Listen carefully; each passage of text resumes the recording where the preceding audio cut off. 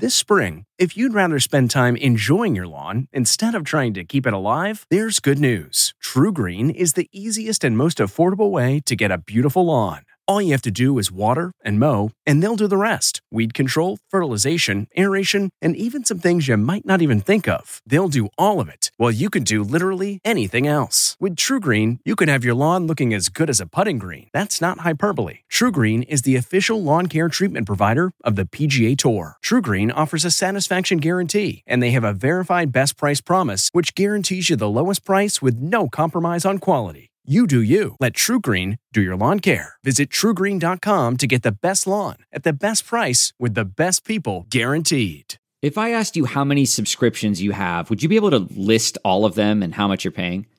If you would have asked me this question before I started using Rocket Money, I would have said yes.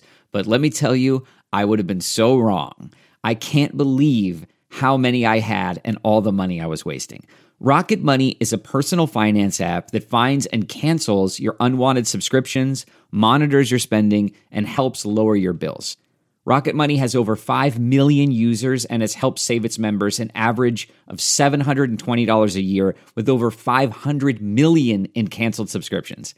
Stop wasting money on things you don't use. Cancel your unwanted subscriptions by going to rocketmoney.com/Wondery. That's rocketmoney.com/Wondery. rocketmoney.com/Wondery.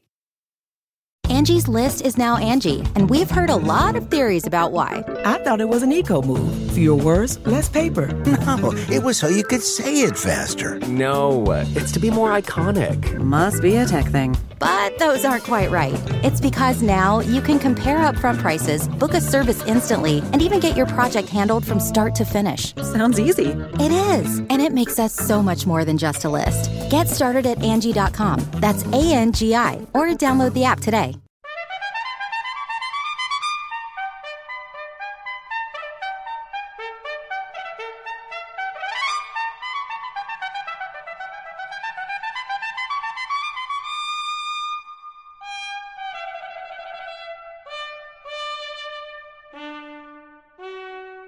Good morning. I'm Jane Pauley, and this is Sunday Morning. Today is Flag Day, a celebration of the banner that symbolizes these United States, a unity that seems a little frayed these days. Of course, the White House and its current occupant figure into the current whirlwind, but what about First Lady Melania Trump? We'll be getting a clearer picture of her from Tracy Smith in our cover story. Melania Trump, thank you very much. She's one of the most private people to ever inhabit the White House. But a new book says First Lady Melania Trump has considerable clout, and she's not afraid to use it. This is very different than the narrative that some people have painted that she is trapped. Oh, makes her crazy to say she's poor Melania trapped. She's not. The First Lady you don't know. Ahead this Sunday morning. With just a week to go until Father's Day, Lee Cowan has a Hollywood case of like father, like daughter. Because it's not only a film society. A week from Father's Day, Ron Howard is wondering just how he'll celebrate the day. I've always felt a lot of support. Is that what you're calling it? From the redheaded daughters and my redheaded wife. Yeah. There's a lot of red. Coming up on Sunday morning, a lot of fire. How that fire ignited Bryce Dallas Howard's new documentary, all about her dad and ours. Joe Biden may want to displace Donald Trump in the White House, but to do that, he must first pick a running mate who will be just the ticket. This morning, Nicholas Thompson considers Biden's options. The next president. The time is drawing near for Joe Biden to pick his running mate. He's already made one promise. I would pick a woman to be my vice president. And now the voices in the street are putting new pressure on him. Your argument is that traditionally the vice presidential pick doesn't really matter. But this time it does. Given what's happening in our country right now, you can't make the wrong pick. Warren, Harris, Abrams, Bottoms will look at who might be number one to be Biden's number two later on Sunday morning. John Dickerson lays out the challenges faced by today's presidents. David Martin talks with members of the military about the racial hurdles they face. Plus, Erin Moriarty, Steve Hartman, and the story behind the song known as the Black National Anthem. All on this Sunday morning, the 14th of June, 2020. We'll be right back.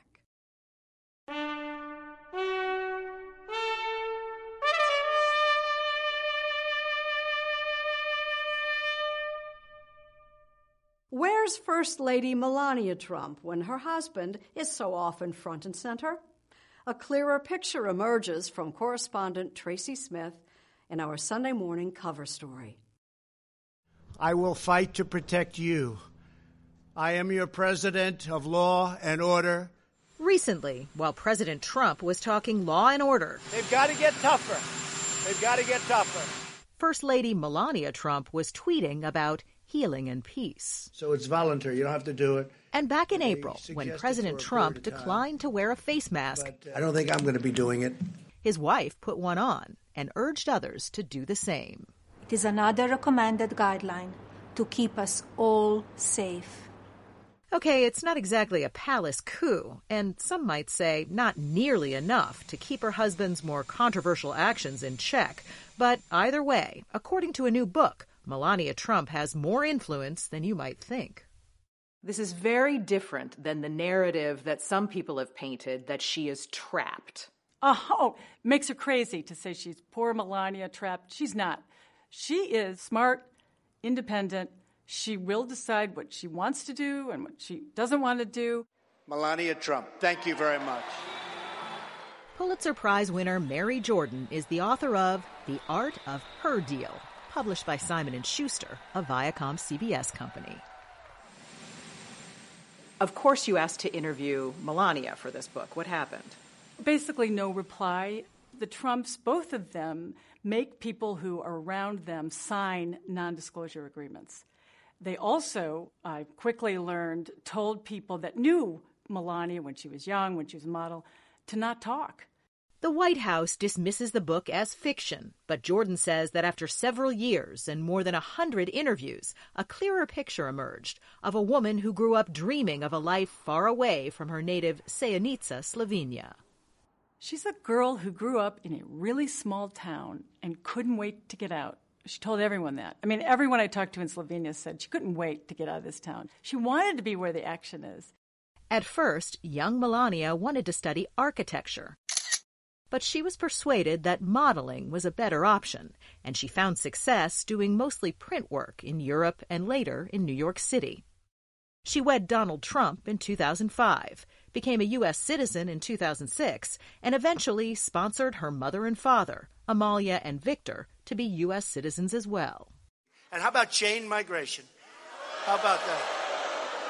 Somebody comes in, he brings his mother and his father. In fact, just days after their son-in-law made a speech blasting so-called chain migration, Melania's parents took the oath and in effect became chain migrants themselves. Politics aside, both are said to dote on their 14-year-old grandson, Barron, who's learned to speak their language. So Barron Trump speaks Slovenian and is very close to the father. Both her parents spent a huge amount of time in the White House living there. There's a unit within the family unit, and it's Melania, her mother, her father, and Barron. And they all speak Slovenian, and it's kind of interesting. The Secret Service has no idea what they're saying. And Donald Trump doesn't have a good idea of what they're saying a lot of the time when they're speaking. No, and he has said it annoys them sometimes because he has no idea what they're saying. But Jordan also says Melania has no problem making herself understood. She's quite influential, and I think people have underestimated her big time. For instance, when Donald Trump was trying to figure out who to pick as his vice presidential candidate, he brought Chris Christie, Newt Gingrich, and Mike Pence, and had her vet them. She spent 2 days with the Pences, and her advice to him was, pick Pence because he'll be content to be number 2. The other ones won't. They'll be angling for the number 1 job.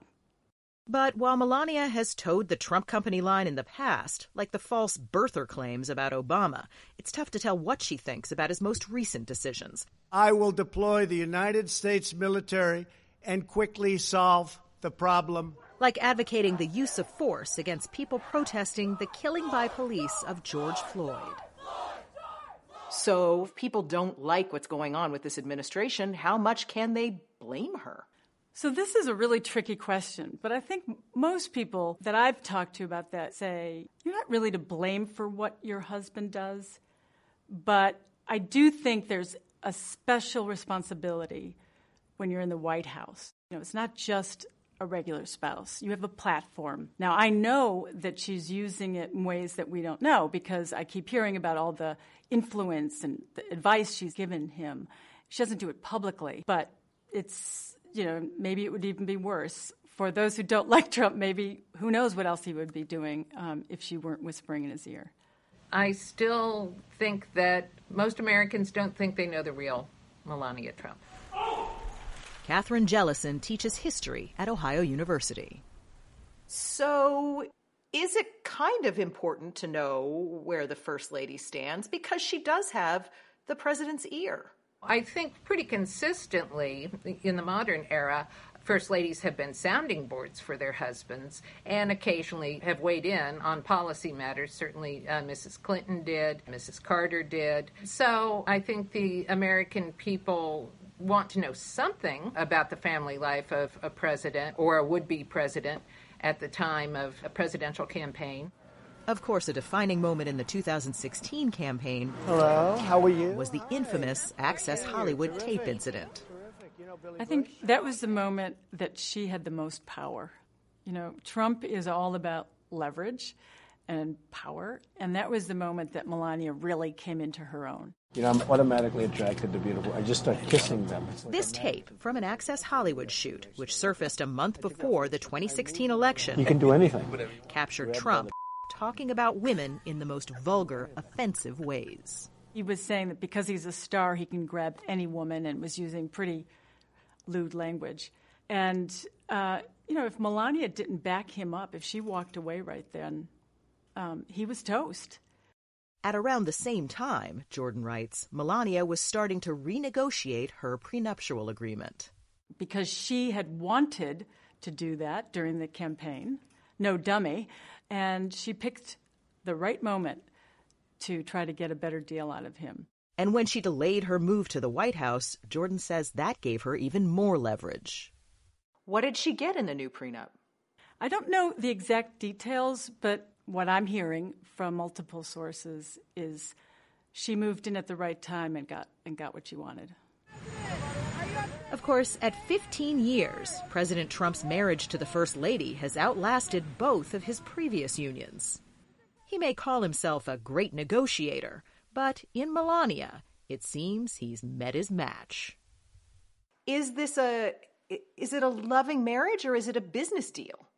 What I'm told is that there is more there than people realize. Yes, they live, I think, what many people think is bizarrely separate lives, separate bedrooms, they have separate routines. But she's fascinating because we've never had somebody who only arrived in America at the age of 26, and 20 years later she's in the White House. It's quite a story. Today, Flag Day, we honor the Star-Spangled Banner of our national anthem. But in recent days, we've been hearing more about another song, a song often referred to as the Black National Anthem. Lift every voice and sing. Lift Every Voice and Sing was written as a poem by African-American educator and activist James Weldon Johnson in the late 1800s. It was first recited by students at the segregated Stanton School in Jacksonville, Florida, on Abraham Lincoln's birthday in 1900. Let our rejoicing rise. James Johnson's brother, John Rosamond Johnson, set the poem to music. And in 1919, the song was adopted by the NAACP. Its lyrics speak to the African-American struggle for freedom and equality.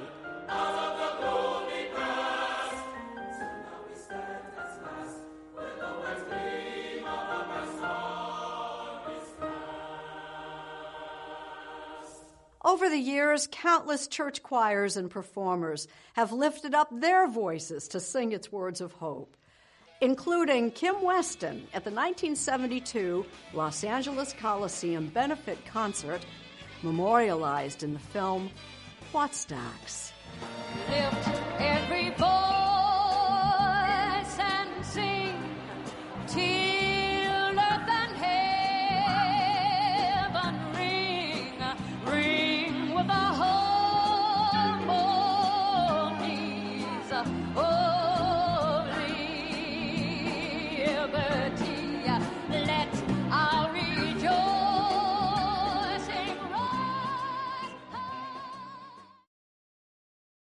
Helping vulnerable seniors cope with the isolation of quarantine is a pretty big challenge, which is where the movie-loving pair Serena Altschul has been talking with comes in.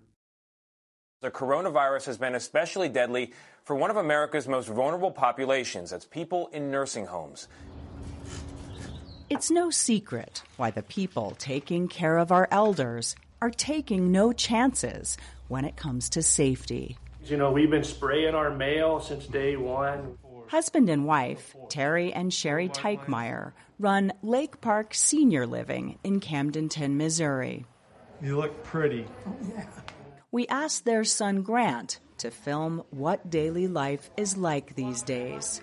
There's just things that we do that are considered over the top probably by our residents. They probably look at us and go, oh my gosh, you guys are nuts. But not anymore. We do it, and we do it because we love them and they know it. There's like a piece of chocolate. Of course, while the residents seem okay on the outside, you have to wonder how our most vulnerable population is doing on the inside. Jan Clark, Janet Murphy, and Jean Waite are a few of the residents here.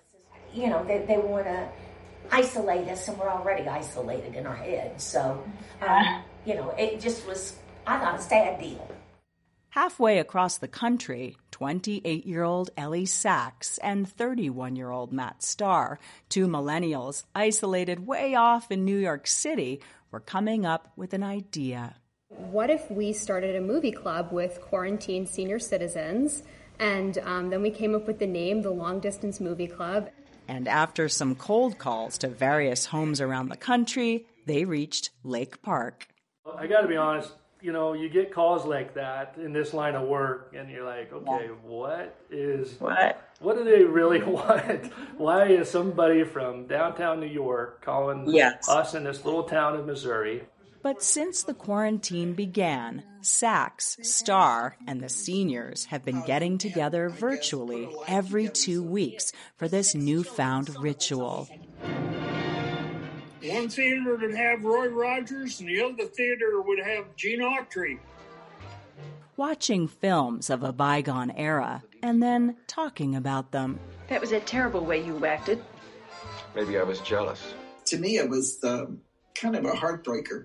It seems to have opened windows to personal memories. And I was so disappointed when the price went up to 25 cents.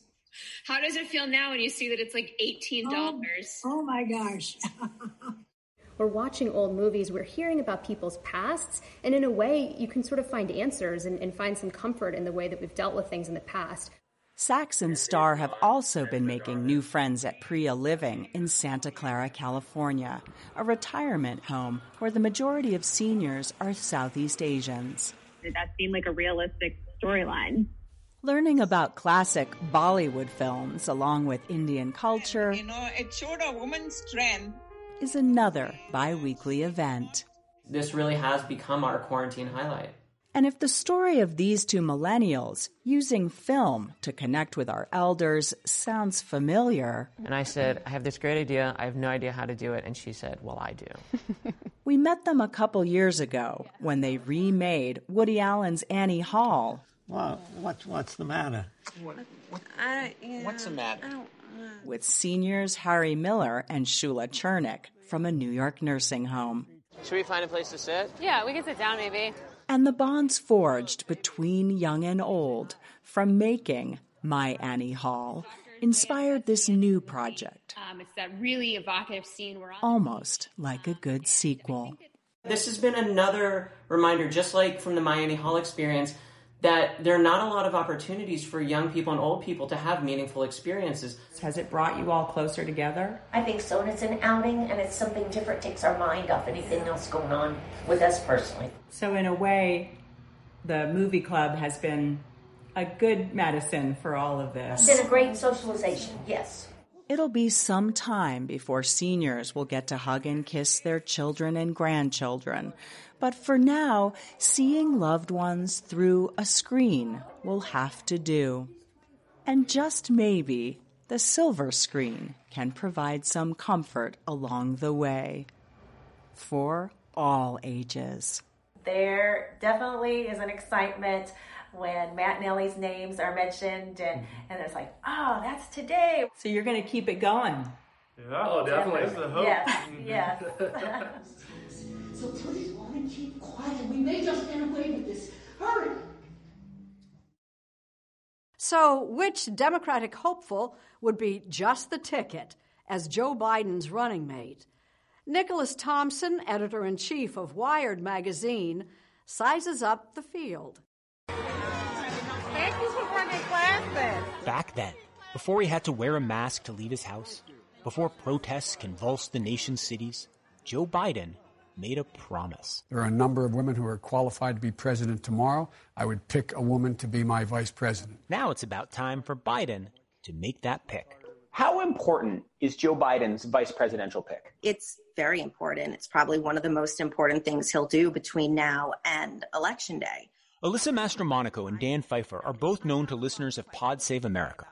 They're ready to debut a new podcast about the vice presidential pick called That's the Ticket. In 2004, Mastromonaco helped lead the search for a running mate for John Kerry. In 2008, she did the same for Barack Obama, a search that led to Joe Biden. Dan Pfeiffer was a senior aide to Obama during his campaigns and in the White House. There are 5 moments that truly matter in any presidential campaign: the convention speech, the 3 debates, and the vice presidential selection. In this campaign, the convention could happen on Zoom and may not have the impact it normally would. It's not fully obvious that Trump's ever going to debate Biden. So this may end up being one of the most important vice presidential selections in American political history. A CBS poll released at the beginning of May showed Democratic voters strongly supporting Senator Elizabeth Warren for vice president, almost 2-1 over Senator Kamala Harris, followed by former Georgia State Representative Stacey Abrams and Senator Amy Klobuchar. Trailing them are former Obama administration officials, members of Congress, and governors, all of whom are in the single digits. That was May. This is June. We're in a moment of intense protest out on the streets. But how does that affect Joe Biden's vice presidential thinking? You know, in the wake of these protests following the murder of George Floyd, of course, the vice president is watching this. He sees the hurt and the suffering in the country. And of course, I think it plays into his thoughts about picking a vice president. I think to the extent that there was pressure for diversity on the ticket, that pressure is going to be increased. Right now, if you understand what's happening on the streets, justice must be an urgent issue. And I think you have to put a candidate on that ticket who is credible in that space. Cornell Belcher is a longtime Democratic pollster and progressive political strategist. He believes the odds just got a lot longer for Senator Klobuchar, a former prosecutor in Minneapolis, where the killing of George Floyd touched off the protests. Politics isn't about what's fair. And I can make the argument that this conversation is unfair to Senator Klobuchar, which I actually think it is. But the political reality is, I think she's a harder pick today because if you picked her today, you start off in a position of having to inoculate and explain. Because if you're explaining, you're losing. So, whose stock has risen? Senator Harris is larger today than she was a month ago. I don't think there's another sitting senator who's been more vocal and been more spot on in the conversations about inequality and justice and the discrimination that is within the system. It is time that we say that bad cops are bad for good cops. Those images of Senator Harris in the protest itself, that's a powerful image. She's presented well at this time. If you were to say to me, who is the most obvious choice to help you win the election, then I would probably say Kamala Harris. If you ask me who gives you the most upside, the greatest potential to be a game changer, I would say Stacey Abrams. If you ask me who would be the best person to step in as president on day one, it would be Elizabeth Warren. Alyssa, is that correct? Yes, that is correct. Add to the possible shortlist Atlanta Mayor Keisha Lance Bottoms, Florida Representative Val Demings, and Susan Rice, who is Obama's national security advisor. All are reportedly being vetted by the Biden campaign. So give me the one word that should be most important to Joe Biden as he makes his choice. Electability. Beating Trump. For The View from a former adversary, we talked with Stuart Stevens, a Republican strategist who ran Mitt Romney's 2012 presidential campaign. Stevens has now joined the Lincoln Project, a group of never-Trumpers who've been putting out ads like this. Who do you trust, the coward or the commander? My theory of the race is that it's about non-white turnout intensity. And I think the picking of Harris would play to that. But the not picking of Harris would definitely be a negative for that cause. There's a school of thought that Biden should be concerned about whether his pick helps appeal to Trump voters. Stevens points out that Trump got less than 50% of the popular vote. What about all the Obama-Trump voters, people who backed Obama in 2008, 2012, and then Trump in 2016? How do you win them back, and can the vice presidential candidate help with them? You know, I wouldn't spend a minute thinking about getting anybody who voted for Donald Trump. First of all, if everybody voted, you get 46.1%. Second of all, that's not really true, because a lot of those Trump voters, we don't talk about this because it's kind of morbid, but they're dead.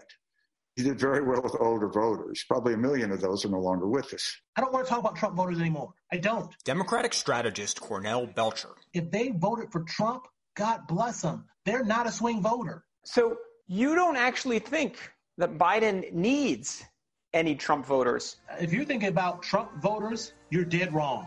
It's why we'll lose. Then there's chemistry. Biden might have a unique perspective on who he'd like beside him as vice president. Joe Biden, when Barack Obama asked him to be his vice president, cut a deal where Obama agreed to have lunch with Joe Biden, just the two of them, once a week, every week they were both in town. And so I do think Joe Biden is going to think about this in the context of who is the person I want to have lunch with every single week for the next 4 to 8 years of my life. That sounds absurd, but it's also a proxy for the bigger question of, is this a person I can work well together? Will we be partners like Joe Biden was to Barack Obama? Biden will turn 78 just after the November election.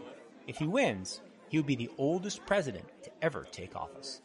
Some people think that Biden will be a transitional president. Maybe he'll only serve 1 term. So the candidate he picks as vice president may well be the next Democratic presidential nominee. Should the voters be holding that in account? And should Biden be thinking about that a lot as he makes his choice? I think voters are holding that in account. It's important that he picks someone that they think can step into the job immediately. Because, look, it's uncomfortable, but voters are a little bit worried about Biden's age. But it's important that they actually pick someone who settles that discomfort. Biden has said he hopes to announce his pick around August 1st. Stuart Stevens believes there's only one thing that should matter: winning. Is there anybody Biden could choose as vice president who would make you want to sit out the election? No. He could pick you and I'd vote for him. Okay, it's time to commit. 2024 is the year for prioritizing yourself. Begin your new smile journey with Byte, and you could start seeing results in just 2 to 3 weeks. Just order your at-home impression kit today for only $14.95 at Byte.com. Byte Clear aligners are doctor-directed and delivered to your door. Treatment costs thousands less than braces. Plus, they offer financing options, accept eligible insurance, and you can pay with your HSA FSA. Get 80% off your impression kit when you use code WONDERY at Byte.com. That's BYTE.com. Start your confidence journey today with Byte. The nation's military took a huge step forward toward racial equality this past week. A step that David Martin tells us underscores just how difficult life for black military leaders has been. Many of you may be wondering what I'm thinking about the current events surrounding the tragic death of George Floyd. Here's what I'm thinking about. And with that, Air Force General Charles Q. Brown began an emotional social media soliloquy on the racial bias he has dealt with all his life. I'm thinking about my Air Force career, where I was often the only African American in my squadron, or as a senior officer, the only African American in the room. We first met General Brown on a 60 Minutes story 5 years ago, when he was the commander of the air war against ISIS, directing strikes in Iraq and Syria. The amount of secondaries that are going off there gives you a good indication there was some level of explosives inside those buildings. His low-key demeanor then was entirely different from that of the man who could remain silent no longer. I'm thinking about wearing the same flight suit with the same wings on my chest as my peers, and they being questioned by another military member, "Are you a pilot?" Part of what makes this so powerful is that Brown, who goes by the initials CQ, is about to become the next Chief of Staff of the Air Force. General Charles Q. Brown, Jr., as the United States Air Force Chief of Staff, is confirmed. The first African American to head one of the armed services. What is the importance of General Brown becoming the Chief of Staff of the Air Force? It's historic, but part of me also says, why didn't it happen before? Sergeant Major of the Army Michael Grinston, the top enlisted soldier in uniform, took to social media to talk about his own battle against racism. Here's part of my story. I was born in 1968. My father was black. My mother was white.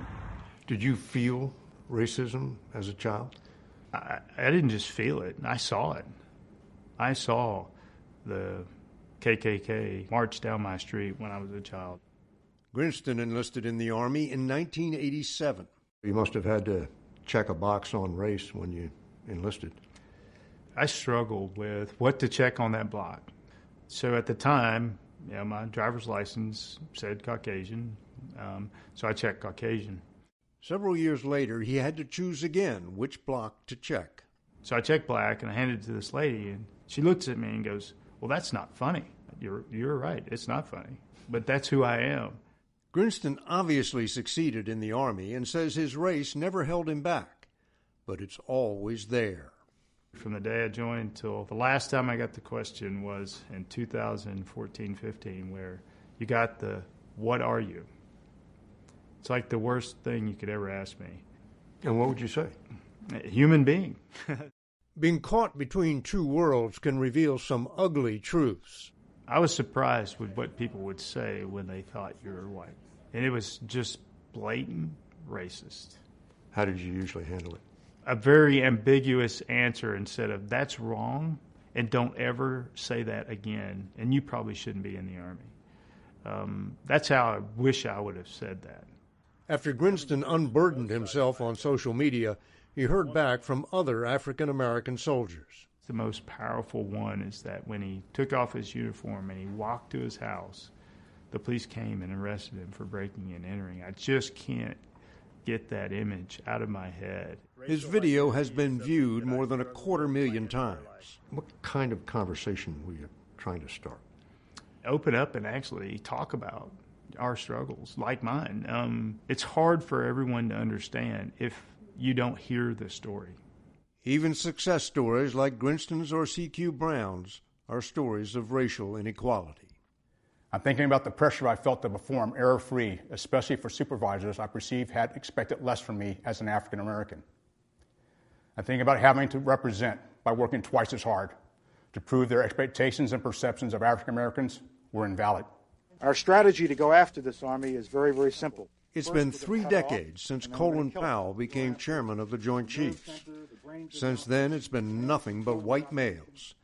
CQ Brown will break the chain, but not erase the long shadow of slavery. I can't fix centuries of racism in our country, nor can I fix decades of discrimination that may have impacted members of our Air Force. But the soon-to-be Chief of Staff of the Air Force and the Sergeant Major of the Army have started talking about it in a way military leaders never have before.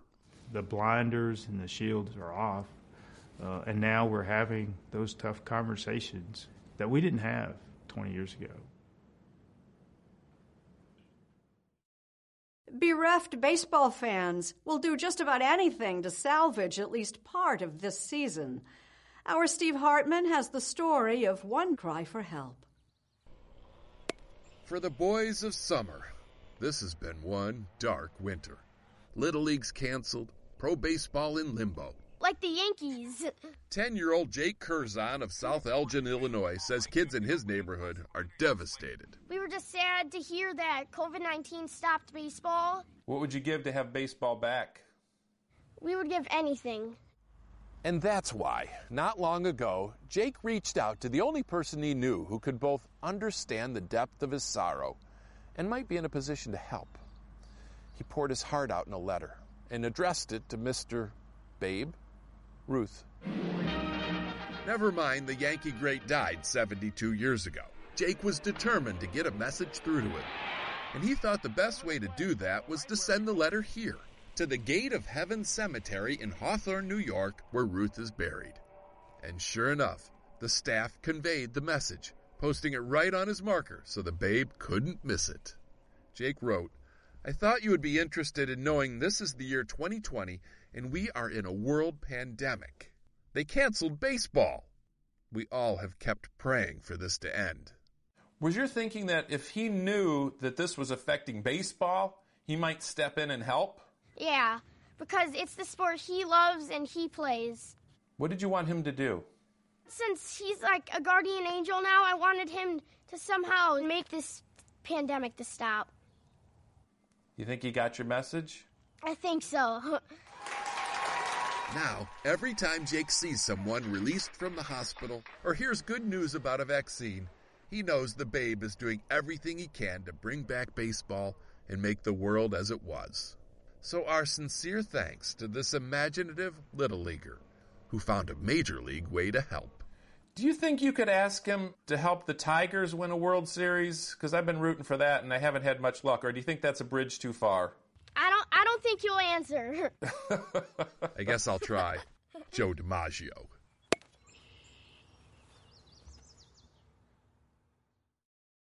Father's Day is a week from today. And by way of preview, Lee Cowan has dropped in on a Hollywood family that lives by the motto, like father, like daughter. I feel really privileged to have been the beneficiary of having like a great dad, you know, and he has interviewing a father and a daughter can have its moments. Can I Shanghai the interview for one second? Yes, do it. And it was pretty clear that with Ron Howard and daughter Bryce Dallas Howard, what was your ethos around that? That I was just a third wheel in what was otherwise a lovely family conversation back in February. Thank you, Dad.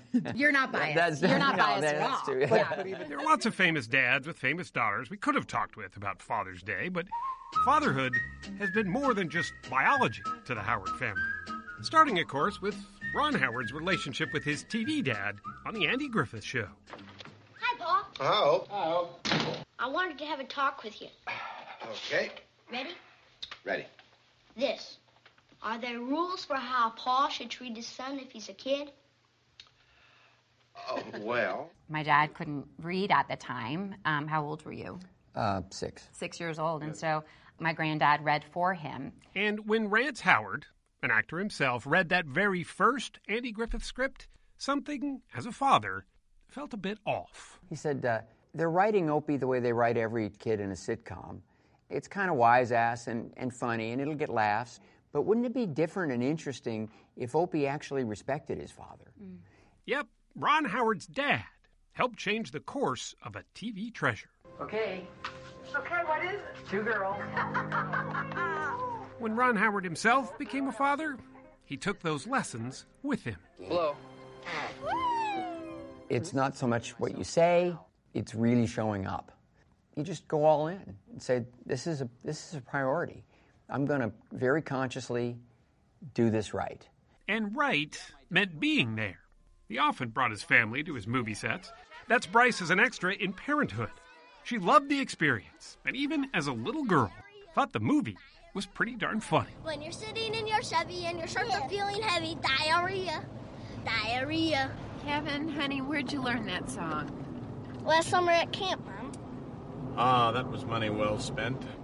like when I would be grounded. They would ground me from the set because they knew, like, I did not want to risk that. That was really, that was the punishment? The leverage. Instead of don't take you can't drive, it's like you can't come to set? Can't come to set. And I remember one time I was like, you're ruining my life. How could you do this to me? So perhaps it's no surprise that she followed her dad into acting. Oh, pies as good as always, Minnie. I'm glad you like it.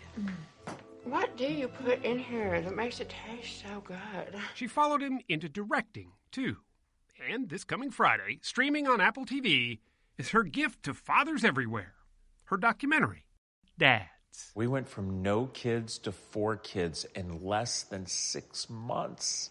Everybody thought we were insane. We were just crazy. My hope is that this is a movie for dads so that they don't feel so alone.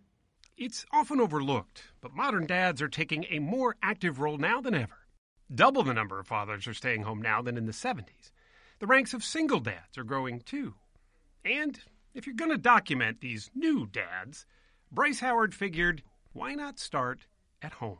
I wasn't supposed to be interviewed, I didn't think, but I showed up one day just to cheer my daughter along, and suddenly I was in front of the camera. I thought just for a moment to take a little quick snap. I think what ultimately adds up is what they see, what they witness. All right, little lady. The way you, as a father, live your life. I kind of mentioned, I was like, and then we could maybe do something like with our family and stuff. And he was like, no. No. Her powers of parental persuasion are pretty strong. She convinced other big names like Jimmy Kimmel I had my daughter, Katie, to tell their dad's story, like the day his daughter's spit up ended up in his mouth. And of course, your reaction is to throw this person, as far away from you as possible, but I didn't. I held on to her, and I just spit as much of it as I could out, and that's when I realized I was a dad. If this is a movie about fathers, it's a comedy. Let's be clear. This is a comedy. And why is that? Well, because it's every day as a parent is a comedy. It's it just is. It's you never really know what you're doing. No, you don't. I definitely underestimated the situation. All hell broke loose. But it's delving into the chaotic lives of everyday dads where the documentary really flourishes. Take daddy blogger Thank you. Glenn Henry. Clean up the toys, girls and boys. He had no idea how to be a dad. Don't take all day. But given the response to his YouTube channel, he realized no dad really does. What is wrong with you? It's people outside right now thinking that I'm abusing this kid because they hear him screaming and it sounds like it's... I realized that there was no rite of passage for the process of becoming a father. There's a rite of passage for women. You have the baby shower, right? You obviously go through the transition of the birth. And we have excluded men from that narrative, from that incredible moment of transition in your life when you will never, ever be able to go back to that place again. My son is so smart. That was certainly the case for single dad Robert Selby. He didn't want to be a father at first, but now he can't imagine anything but. My son one day told me that he wanted to be like me. And I looked dead in his eyes. I'm like, you're never going to be like me. I don't want you to be like me. I'm doing everything in my body to mold and shape you to be better than me. We can all do better. The past few weeks have certainly shown us that. But it does make you wonder just what the conversations will be like this Father's Day. As parents, we're being asked to rise to the occasion. Most of those talks might happen over Zoom or after a march on Washington. It's essential to have these conversations with our kids. You can't ignore the fact that there's a pandemic going on, and we can't ignore that there is an epidemic of racism that is going on and has been going on for centuries. And maybe that's the not-so-simple secret of being a good dad. Never stop learning. At his best, a father provides a kind of consistent sense of safety and therefore possibility. So you start the movie out with the question, what is fatherhood? Right. What do you think the answer is now that you've done all this? Fathers are caregivers. That's what they are. I just want dads to know that we see them. We see what they're up to. What's it like to be a black man having a run-in with police? Charles Blow is a columnist with the New York Times. Recently, I reposted a meme on social media. How old were you when a cop first pulled a gun on you? I captioned it, I was 18. You? In fact, I was a college freshman in Louisiana, president of my class, and an officer had manufactured a reason to pull me and a friend over. When attempting to retrieve my license and registration, a comb fell out of the glove box that the officer mistook as a weapon. Out came the gun, and up went my hands. When my friend objected to the stop, the officer made clear his power. He told us that he could make us lay down in the middle of the road, shoot us in the head, and no one would say a thing. Hundreds of people responded to my post, many with equally horrific stories, some saying that they were as young as 5 years old when their incident occurred. One commenter said that he was in his father's arms and the gun was aimed at his father. Of those whose race seemed clear to me, most of the black responders, mostly men, had experienced such a trauma, and most of the white people hadn't. This is not uncommon. A 2019 Pew Research Center survey found that 6 in 10 black men said they have been unfairly stopped by police. These incidents don't make the news. No one dies. But trust dies. Faith in systems dies. Innocence dies. These incidents demonstrate the savagery of the system and the powerlessness of everyday people. And when people think that the system is unresponsive and unrestrained, they have little investment in it and little respect for it. That, for a society, is a dangerous condition. The fact that most black men will join this dubious club of the unfairly stopped, sometimes violently so, makes everyone less safe, not more so. The killing of George Floyd does more than raise questions about the conduct of the nation's police. Here's Erin Moriarty of 48 Hours.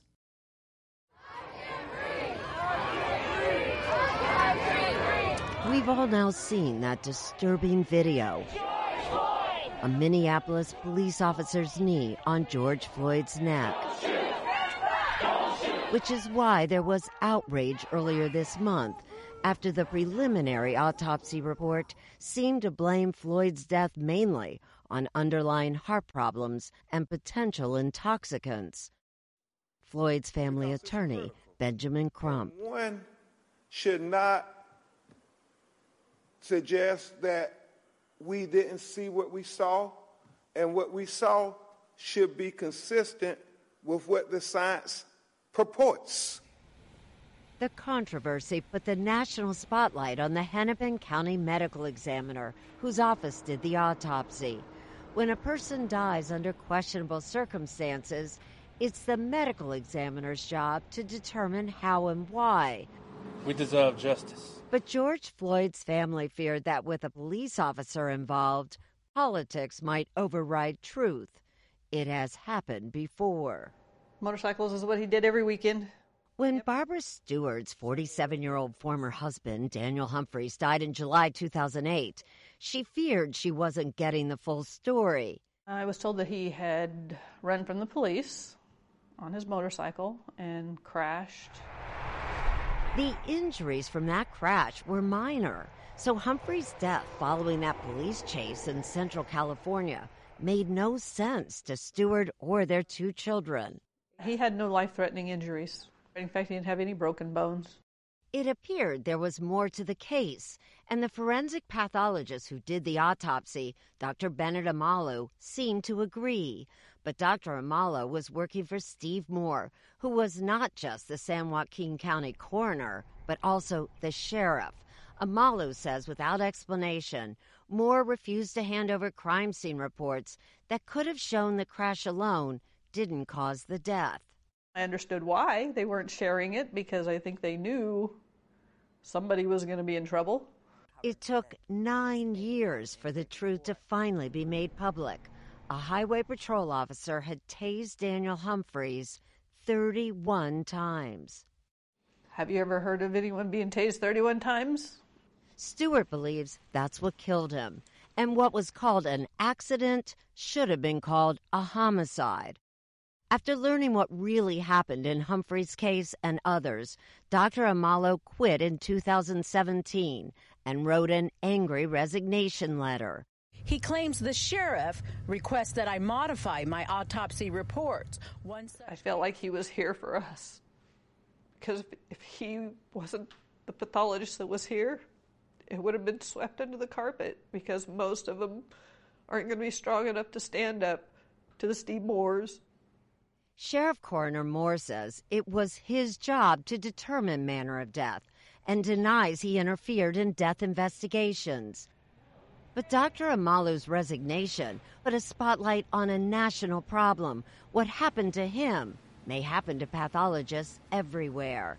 When we surveyed forensic pathologists, about 82% said that they had been told or pressured at some point by either family members or by supervisors to change their death certificates. Dr. Judy Melanik is a forensic pathologist based in San Francisco.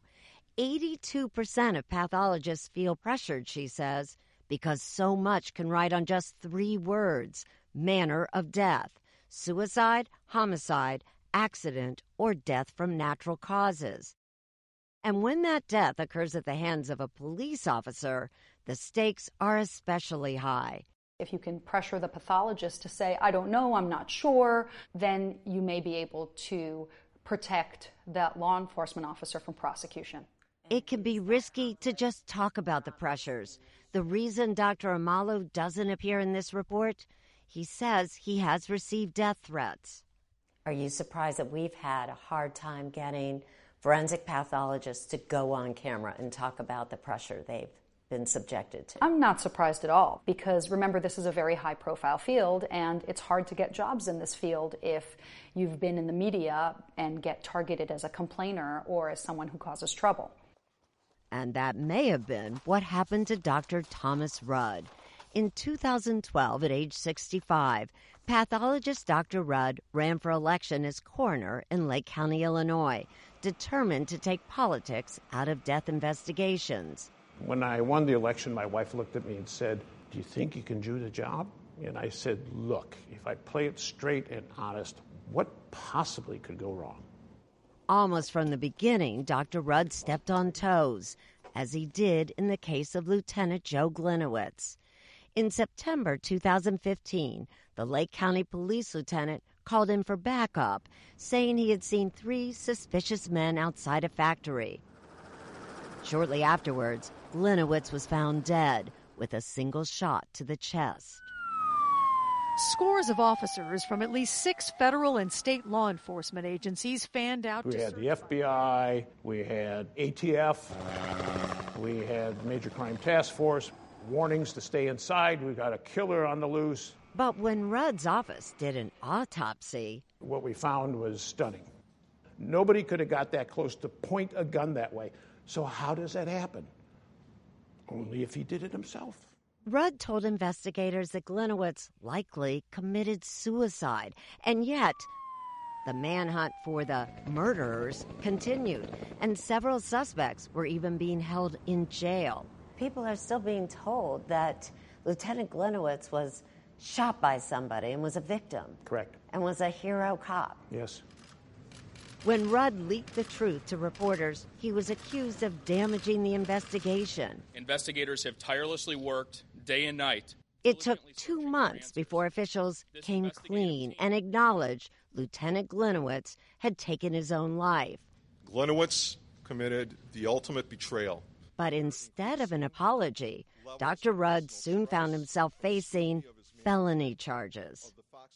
When he filed for re-election in 2016, the opposing party hired Bert Odelson, a lawyer, to find a way to get Dr. Rudd off the ballot. Odelson says he found enough small mistakes on Dr. Rudd's election petitions to get him to withdraw from the race. That's usually the end of the story. Not usually, 99% of the time, it's the end of the story. But in Dr. Rudd's case, he was charged with 5 felony counts of perjury. When I heard that Dr. Rudd was indicted, I just couldn't believe it. We have far more egregious cases where no charges are ever brought. Bert Odelson was so outraged, he switched sides and joined Dr. Rudd's defense team, pro bono. Do you believe that these felony charges were brought in retaliation for the stances he took on these cases? I truly do. Dr. Rudd says that to avoid jail, he pleaded guilty to reduced charges in 2018, but he wants to clear his name and has since asked the Illinois governor for a pardon. Back in Minneapolis, the attorneys for George Floyd hired their own forensic pathologists to conduct an independent autopsy, but it may not have been necessary. The medical examiner has issued a final report that now states Floyd's heart attack was caused by law enforcement, restraint, and neck compression. He ruled the death a homicide. His office turned down our request for further explanation. Citizens need truth in these cases, says Dr. Melinek, but without independence, pathologists may not be able to give it. If your loved one dies in the hands of law enforcement, you want to know that the autopsy was done with integrity. You want to know that you can rely on those findings. That's why it's important. They're rare cases, but they are devastating cases, and they have repercussions for our trust in our institutions. Not many people watch the American presidency more closely than John Dickerson of 60 Minutes. In a new book, The Hardest Job in the World, he outlines challenges presidents have faced from the Eisenhower era to the present day. I, Dwight D. Eisenhower, do solemnly swear. President Dwight Eisenhower had a particular way of doing things. The story goes that early in his tenure, he batted away an aide who tried to hand him an unopened envelope. He should never be handed anything, he said, that had not first been screened to see if it deserved his attention. Ike had lots of rules like this about optimism, taking responsibility, and the necessity of vacation. He even developed a system for dispelling anger. If he was angry at someone, he would write their name on a piece of paper and discard it in a drawer. Having done so, he stopped being angry at them. He was what we would call today a life hacker. One of Ike's famous aphorisms was that the urgent matters should not crowd out the important ones. If you only take care of the urgent, there will be no time to identify and solve the challenges that can only be solved through planning and follow-through. This is the spiritual inspiration for the Eisenhower Matrix, a system for sorting priorities. If the parking meter is running, that's urgent and important. Scheduling your annual physical, not urgent, but important. Blinking email about the latest Twitter outrage, urgent, not important. Presidential time is some of the most valuable time on the planet. To make choices, a president must be ruthless in setting priorities and maintaining them, or risk being unprepared and delaying vital action. This is a quality we should think about during elections. Can candidates focus on what's important but not urgent, like preparing for a pandemic or cyber attack, or doing the behind-the-scenes work of building an organization that will operate smoothly when a crisis hits? During our infrequently rational campaigns, we lump everything into the urgent and important category. Candidates give in to this, promising sweeping action on every item on the list. This robs us of the chance to test whether a candidate can prioritize and trains us all to be sloppy, obsessed with whatever is just before us. Sometimes that's crucial, but it isn't always crucial. Knowing the difference will help us pick better presidents and help those we do pick do a better job. I'm Jane Pauley. Please join us when our trumpet sounds again next Sunday morning.